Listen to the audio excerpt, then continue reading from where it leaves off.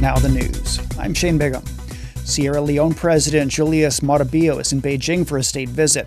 His schedule includes meetings with Chinese President Xi Jinping, Premier Li Qiang, and top legislator Zhao Leji.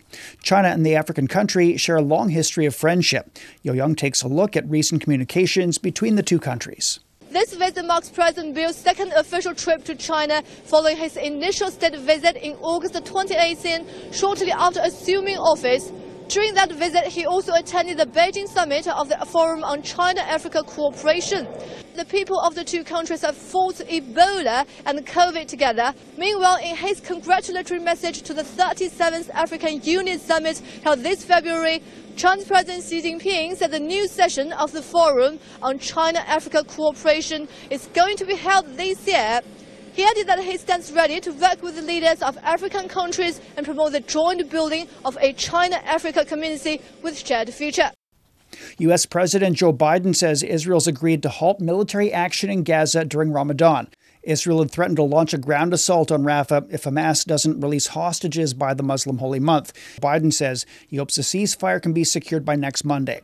Hamas leader Ismail Haniyeh says his group has embraced mediator efforts to find an end to the war. Israeli Prime Minister Benjamin Netanyahu has expressed the country's readiness to reach a deal.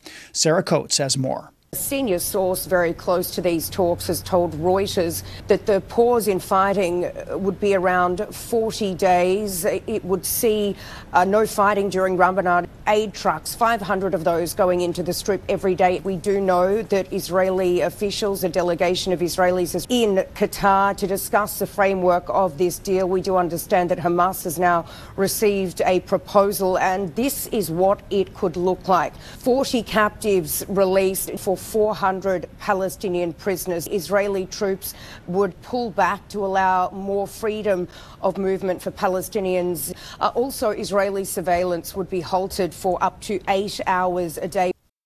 Russia says it'll ban gasoline exports for 6 months beginning on March 1st.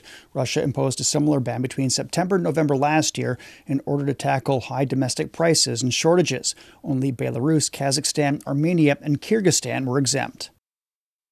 The world's top decision-making body on the environment is meeting in Kenya this week to discuss ways for countries to jointly tackle environmental crises like climate change, pollution, and the loss of biodiversity. UN Environment Program Executive Director Inger Anderson says the world will have to rely on multilateralism. Irrespective of where we live, if you are polluted in Asia, then I'm polluted next door. If we have loss of biodiversity, it's a global loss to humanity. If we use too much pollution in our waterways, or if we overfish in our oceans, or if plastics go into the oceans, it need not come from Kenya, but it could wash up on Kenya's shores. The point is, the only way we can solve some of these problems is by talking together. And talking together is what multilateralism is.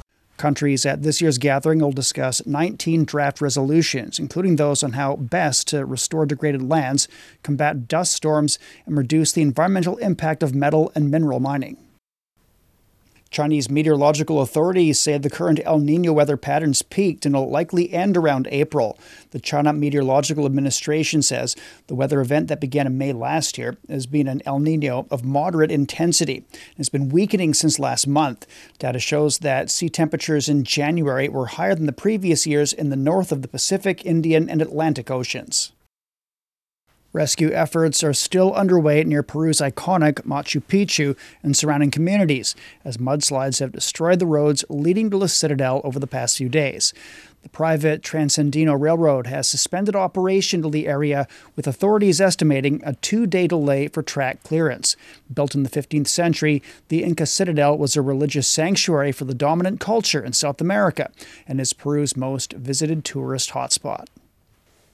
China's National Winter Games have concluded with 99 gold medals. More than 3,000 athletes took part in the event, setting a new record in the history of China's largest winter sports gathering. The next edition of the Games is in the northeastern province of Leone. And that's the news. I'm Shane Bigham.